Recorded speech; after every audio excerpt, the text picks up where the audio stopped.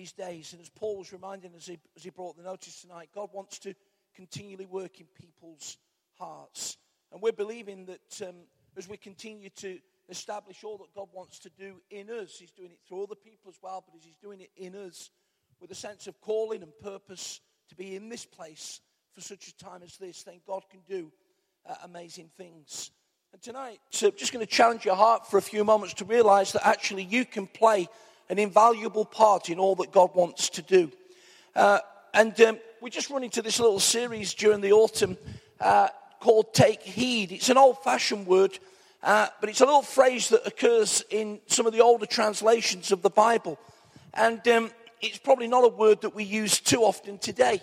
But it simply means to note, to be attentive to acknowledge.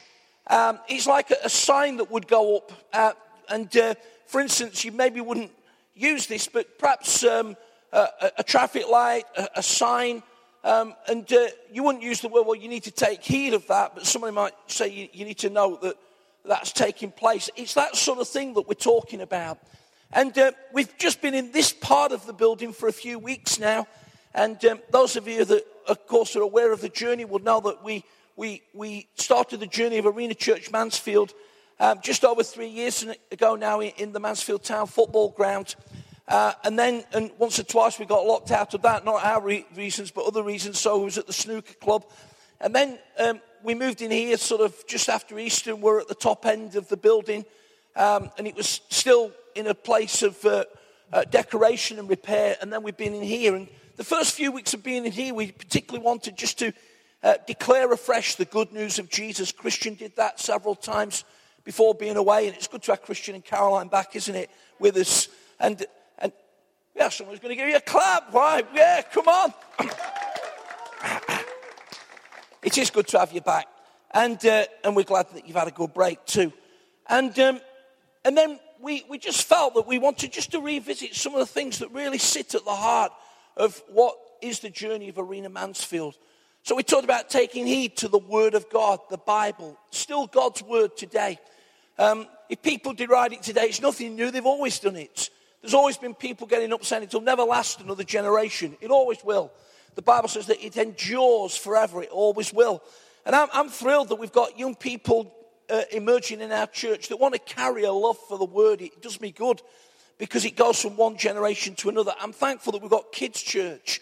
And in all the fun that they have and all the preparations that they're beginning to make now for special Christmas services, it'll center around Jesus and his Word, laying something into people that hopefully by God's grace they'll carry all of their life. And then Julie reminded us last week that we need to take heed to worship. It was just a great reminder, a great exhortation that right at the heart of all that we do does need to be the Lord. And we know that it's more than songs. And it's more than a service. It is a lifestyle. We present our bodies as a living sacrifice, holy and pleasing to God. This is our spiritual act of worship. But it includes this sense of coming together. God does something here that he won't do anywhere else. There's a power in gathering. And we're believing this gathering is going to increase. It's going to grow. It's going to be influential. It's going to be a great place to be part of. Tonight I want to just read a few verses from Mark's Gospel, chapter 10. And I think they'll come up on the screen, but those of you that have got a Bible in however you access it in these modern days, maybe you'll just read this verse or two with me as I read it. And it's towards the end of Mark's Gospel, and I'll start to read at verse 41. When the 10 heard this, just give you a little backcloth, there was a request from James and John, the sons of Zebedee, part of Jesus' apostolic band. They said, Jesus, we'd like to sit at the right hand and left hand of you in glory. He says, you don't even know what you're asking for. And you don't even know what you have to go through to get it. And the other 10, the Bible's very kind in terms of its language. It says they were indignant. Modern language, they were really ticked off with James and John. So he says, when they 10 heard about this, they were indignant with James and John. Jesus called them together. That's the whole of the 12. He says, you know that those who are regarded as rulers of the Gentiles lord it over them, and their high officials exercise authority over them. Not so with you. Instead, whoever wants to be great amongst you must be your servant. And whoever wants to be first must be slave or last of all. For even the Son of Man did not come to be served, but to serve and to give his life as a ransom for many. In other words, the heartbeat of tonight in these few moments that we've got is that we take heed to servanthood. If you want another expression of the title of this message, what is the true route to greatness? And the true route to greatness, friends, is not that we're clamoring to be on the left or right hand of Jesus. It's not like the people of those days that lorded it over others. Jesus said, if you want to be great, then you must be a servant. A servant. And I believe that this is a really appropriate and applicable challenge into our day and context. You see, there are many people today that are ambitious, even in church circles at times, to be known, to have a profile, a prominence, want everything to revolve around them. I've heard leaders say, I don't do that, I'm a leader. Really? Or, I don't do that, it's not my gift or calling. I want to be quite bold tonight. If you get pompous and arrogant about your gift and calling, that means that you stop being a servant. Don't be surprised if you don't flourish in what you think is your gift and calling. You see, because God's calling us to be servants. Servanthood isn't to get us somewhere. It's what we're called to be. Servanthood doesn't open doors that we no longer become a servant and get somebody else to do it. It's our life's calling to be a servant. Young people, if you want to be great in the kingdom, then you need to buy into the principle of being a servant of Jesus Christ. In 1 Timothy chapter 1 and verse 12, Paul talks about his past life, and then he says, I'm blessed that God's appointed me to his service. In some translations, it reads something like, he's appointed me to the ministry. So we think that the ministry is something different to servanthood. But the word there simply means service. Paul says, in all that I was, I'm thankful, Lord, that you've appointed me, you've called me to be a servant. I was reading this in the Spirit-filled Bible. In the margin, it says this, becoming like Jesus means becoming servant-hearted. Some may seek to work miracles, but Jesus did not say his first work was that. Some may desire recognition or to exercise the power Jesus functioned in, but Jesus did not say his primary purpose was to display his power. Jesus said his primary purpose was that he came to serve and to seek those that are lost. He came to serve as an example of humility and self-sacrifice. Even now, he continues to serve as our intercessor, praying to the Father on behalf of the church. The primary call to the church is to secure and multiply Jesus' model of servanthood by creating an atmosphere and a ministry that emphasizes and produces servants. The ability and opportunity to serve are gifts from God, and true growth, when it is pure, will produce the fruit of service. Now, many of us in Arena Church will know this, and I totally accept that. I'm just calling us afresh to take note, to take heed, that this will continue to sit right at the heart of our journey of Arena Church. And here Jesus brings the 12 together and reminds them that he's called them to serve, not because he's asking them to do something he's not done, but out of his example. He says, my primary purpose is to come and seek those that are lost and to serve them for the glory of God and for the praise of his name. Now, in the New Testament, which was written in the Greek language of the day, there are a number of words, probably 7 in all, where they drive down to the word servant. The two most recognizable would be the word doulos, which means bound to God, or as a bond slave, in bondage to God. The other one is diakonos, which means to pursue or to help or to assist. It's where we get in the tradition of some churches around the world the word deacon.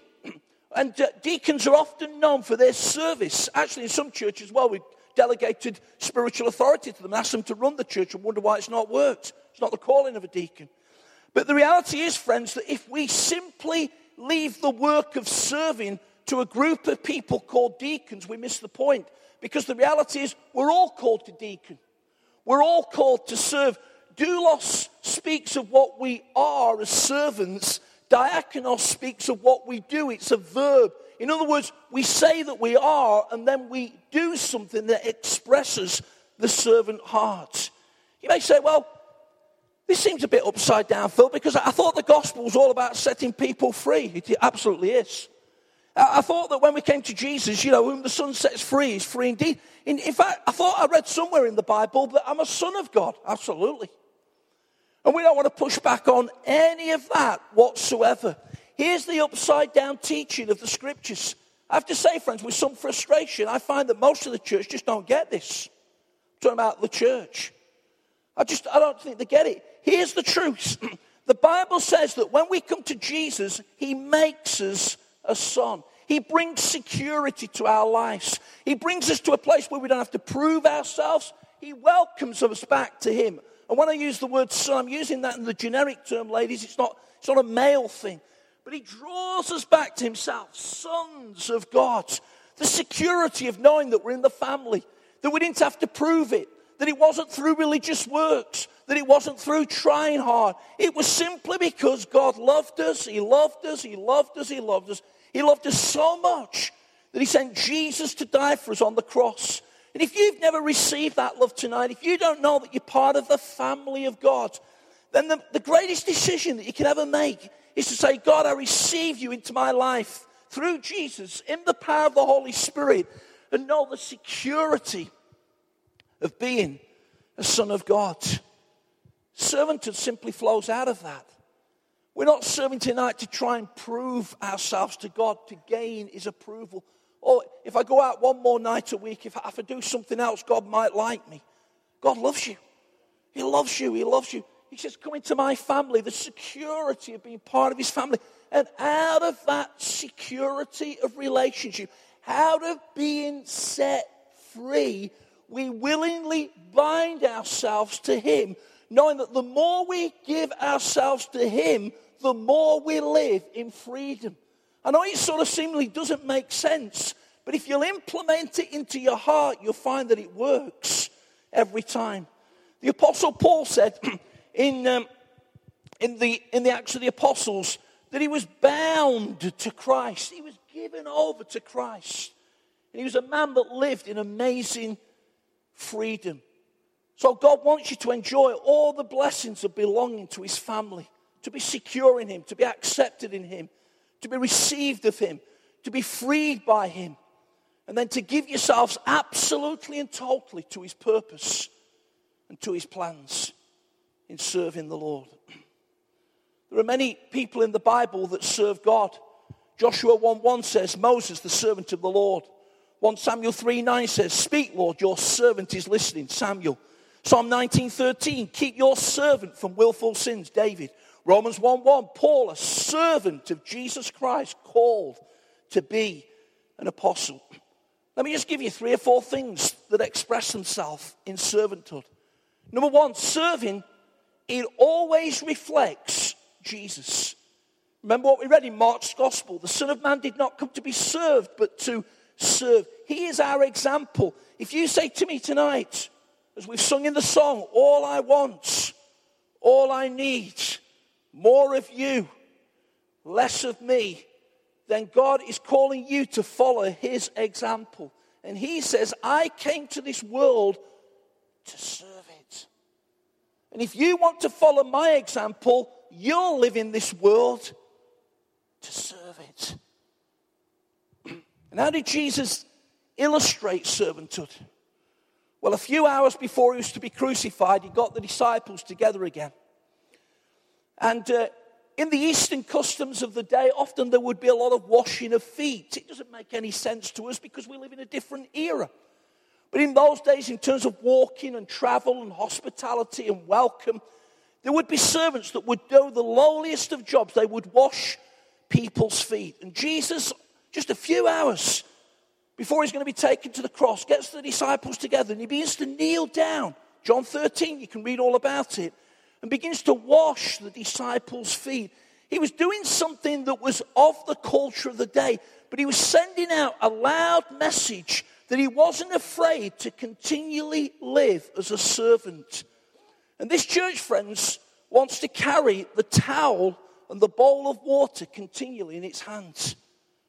Not necessarily literally, but illustratively. We want to be a church that has a towel and a bowl of water at the ready to kneel at people's feet and serve them. It follows the example of Christ. Secondly, serving, it must flow from the heart. The Bible says that out of the heart come the issues of life. Ephesians 6 verse 7 says, serve wholeheartedly. This will not come out of your intellect. You'll rail against it. You'll explain away why you shouldn't do it. It'll come out of your hearts. It'll come out of that which is the real you. It will express itself in humility. And God says that he opposes the proud, but he gives grace to the humble. That's why, amazingly, friends, all over the world tonight, and I'll come back to this in a moment, there are Christians serving in all sorts of broken places, and it seems as though God's grace comes in a special way. It's because it's the principle of the Scripture. It works itself out in availability. We lay our lives down for the Lord's. And it works itself out in tenacity. We keep going at it. Let me tell you a story about a guy called Norman Geisler. Norman Geisler is a very respected American Christian author. And he tells the story about how when he was a young boy, he used to go to Sunday school. Sunday school is still quite big in the States. And what they often do is they'll bus people into the main center. And Norman tells the story about how he used to go to church every week to the Sunday school classes. And he went there for year after year after. In fact, he went for 8 years. Now, if we let him have 2 weeks off for the equivalent of going to Skeggy on holiday in the States, that's 50 Sundays a year. 58, we can order that, can't we? It's 400 Sundays. This guy clambers on the bus to go to the Sunday school 400 times. And you know what? He was picked up by the same bus driver every week. Never made a decision for Jesus. Just kept going to Sunday school. Sunday school teachers getting material ready, like Helen and the team have done tonight, and other members of the kids' church team faithfully getting ready, slaying into this lad. No response. No commitment to Jesus. Just turned up and went to Sunday school every week. And then he came to high school. Similar age to some of the guys and girls in the church tonight, 17, 18, 19. Beginning to think through some of the real issues of life. What do I want to do with my life? What's it centered on? What's it all about? Bit of a thinker perhaps because he's emerged to be a great author. And so he's going to this church and he says, as I got to high school, he says, there was a day, so I went to the same church, same time, same place. I gave my life to Jesus. Gave my life to Jesus. And then he asked the question, what if that bus driver had given up on this kid called Norman Geisler? Says, he's going nowhere spiritually.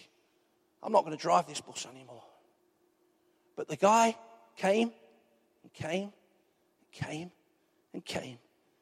This young man received Jesus as his Savior and emerges to be a great communicator for the cause of the good news. Here's the truth. Anybody that's ever given themselves to serving in the Church of Jesus Christ has felt like giving up. The problem is that the little accusing voice says, well, you're the only person that's ever felt like giving up. You're wrong, Christian. Everybody else just carries on. It's only you that feels like giving up. But I'll let you into a secret. We've all felt like giving up. We've all kicked our shoes off on the end of a Sunday night and says that was a complete waste of time. Nobody was listening. Nobody was taking any notice. Nobody was bothered. I'm never going to do it again. And guess what? We turn up next week. I was talking to an august group of leaders about a year ago. Sharon was with me. And I says, what's the secret of a long expression of ministry in the church? They're on the edge of the seats. It says, we just turn up every week. Just turn up every week. Just keep going. Tenacious in serving. Who knows if there could be a Norman Geisler in kids' church tonight? Who knows if there could be an evangelist that would touch our nation with the good news of Jesus? Who knows if someone's going to give somebody a gift of healing that's going to impact for Jesus' sake. And kids' church just keep turning up every week, just serving in, just sowing in. And some of them seem to be making no difference at all. All they're bothered about is the pool afterwards. But we keep going. We keep turning up. 6 o'clock on Sunday night at Mansfield. And then one week they get it. And they change forever. There are grown-up people in this church tonight that were like that. They went to Sunday school.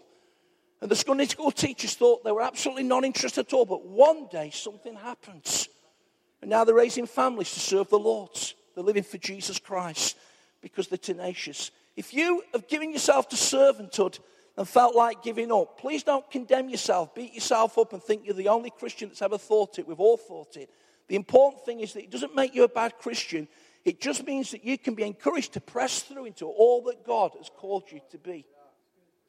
See, the darkest hours before the dawn, when it seems worse, when it seems nothing's happening, when it seems breakthrough's a long way away, it's right on the doorstep of where we're going. It really is. Servanthood, friends, always operates in team. And as someone said, it's amazing what can be achieved by a team when it doesn't matter who gets the glory. ... In Arena Church, it doesn't matter.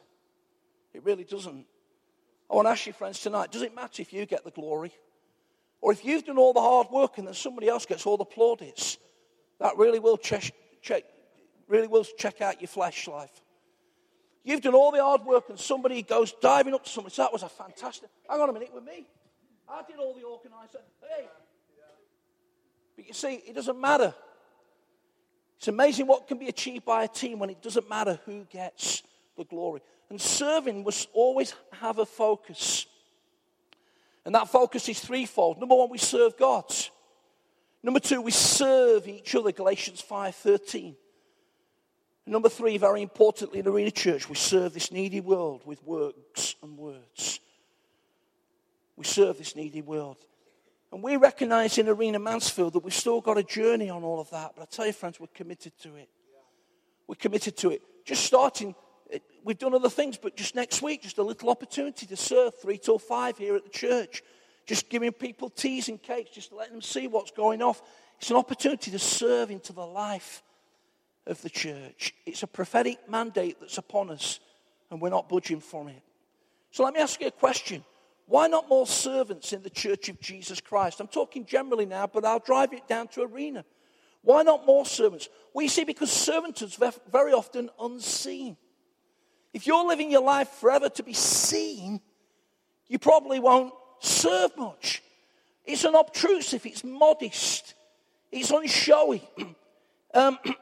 It's sometimes unappreciated. People don't say thank you. Are you going to still turn up and serve? Now we're creating a culture of encouragement and thanks. But what if it doesn't happen? It's sometimes unknown and unrewarded. It sometimes seems that people are unresponsive. And at times it can be unkind because in a metaphorical sense, friends, if you're serving, if you're knelt into context with the towel and the bowl of water, then sometimes, not literally, but in the sense of serving, you might get the water kicked in your face. That's how it works. That's how it worked in Jesus' day. And Jesus says, I'm looking for people that will make a commitment to serving me, whatever. Next summer, I was reading this just this week, and it just struck me. Next summer, the attention of the world will be upon Brazil because it's the World Cup 2014. Sorry, ladies, you're going to have to put up with football during the summer as well next year. And we're going. And we all know what's going to happen. We're going to get to the quarterfinals and lose to Germany on a penalty shootout. There we are. There's the prophetic word, you know. There's the prophetic word. And the reality is that in Brazil, there's great wealth. In fact, if you'd invested in the Brazilian stock market over the last few years, you'd have made a few quid. It's done very well. But there's also huge poverty. Like many of the emerging nations of the earth, there's this huge sort of gap between those that have got something and those that haven't. And high on the hills of Rio are the favelas, the shanty towns, the slum towns. And just a few minutes away there were people living in luxury, but millions and millions of people live in the favelas of Rio and other great cities of Brazil. And I was reading this report, it was dated earlier this year by an American missionary called Eric Rees, that 13 years ago with his family, felt a mission call to go and serve the favelas of Rio, to live in poverty and violence amongst the people. And he said this, he says, the reason I do this is I see every person here as a creation of God, and he loves them. I'm in my 13th year of ministry. We've faced dangers many times. There's been times when I've left the home realizing and my wife and children knowing that I might not come back. But God has given me a grace to minister into this situation and to serve it for his glory. And when I think about that, it makes it all worthwhile. I want to tell you, friends, you can go to the sewers of Bucharest tonight where kids live in Romania. You'll find people that are serving for the kingdom. You can go to the rubbish heaps of Guatemala where kids scavish off the litter to get a crust to live, and you'll find the kingdom serving. You can go to the tombstones of the Philippines, Manila, where kids live in the cemeteries, and you'll find people like Julian Saunders that have given their life to serving. You go to Albania, and you'll find somebody like Rachel Wilson that has relationship with this church, that sacrificed many things and lived in a singleness to serve a nation for Jesus' sake. You've heard about George Ridley tonight. Just a few weeks ago, just on my right-hand side, just behind John and Sandy, we had Neil and Lou Hudson that serve into a context with their 3 little children in Albania. And so I could go on, friends. The kingdom's amazing. And it's all because of Sunday night services and Sunday morning services like we've had, where people have heard the heart of God and said, you know, for me, it's not about getting a name. It's not about sort of this and that, but it's about responding to the heart of Jesus and saying, God, you've placed something on my heart. I'm going to serve. And for us, friends, it's in the relative comfort of this room tonight that feels particularly comfortable because the boiler's on and the heating's working and it's beautiful. But the reality is we face many challenges in the town and the area. But our calling, our context at this time is to serve into it. And I want to encourage you as we close tonight to be a people that freshly take heed to serving. Here's a few things to think about. Have I understood apply this to yourself. Have I understood the difference tonight between being and doing? So you need to be secure in who you are, and out of that will flow the doing of what God's called you to be. Are there any heart attitudes that need to be adjusted into my life? Are there any prejudices? Are there any impure motives? Are there any resentments that are stopping me being what God's called me to be? Am I independent in spirit? Am I passionate about working with other people? Because it's amazing what can be achieved when it doesn't matter who gets the glory. Are there creative ways to explore in my life in serving the lost that have yet to be implemented? Have I determined to give my life over to serving the Lord Jesus rather than serving my own ends? Will I stay the course of serving, even when sometimes there appears to be no apparent return, payback, or rewards in this life? You see, the heartfelt response to this challenge brings us to a place one day, friends, where we will stand before the Lord Jesus and give an account of our lives. Not an account of our sin, it's been dealt with. And I wonder if we'll hear the words, well done, good and faithful servant. How does that work out into Arena? Well, in Arena, friends, we want to grow the life of the church. And it may be tonight that you've got aspirations to say, you know, and I prayed over people the other week unashamedly. You've got a passion to be a preacher, a communicator. But it might start by saying, yeah, I'm going to don that yellow jacket and be on security. Yeah, I know it's pitch black, but we need somebody on security every week. Or I'm going to put my name forward for making the teas once a month. Or I'm going to be the chair steward and make sure all the chairs are okay. In other words, all over this building and all over the ministry of Arena Mansfield, there are opportunities for you to serve. And the reality is, friends, that we want to find you to find the bullseye of your gift. We want you to move into all the potential of what God's called you to be. But it may start with something relatively small, something that nobody else seems to be taking too much notice of, but God's touched your heart. And we fuse all that together as the body of Christ, all of us working together, all of us giving ourselves to what God's called us to be, to see the kingdom of God advance for his praise and for his glory. God's going to open up doors for us going forward, opportunities to reach out into the community, opportunities to get involved in expressions of ministering to those that are needy in the town and in the area. There's going to be so many areas where you can respond to the invitation, to the challenge, and to the example of Jesus Christ. He says, whoever wants to be great must be a servant among them. My question tonight is that what we'll be? Let's pray.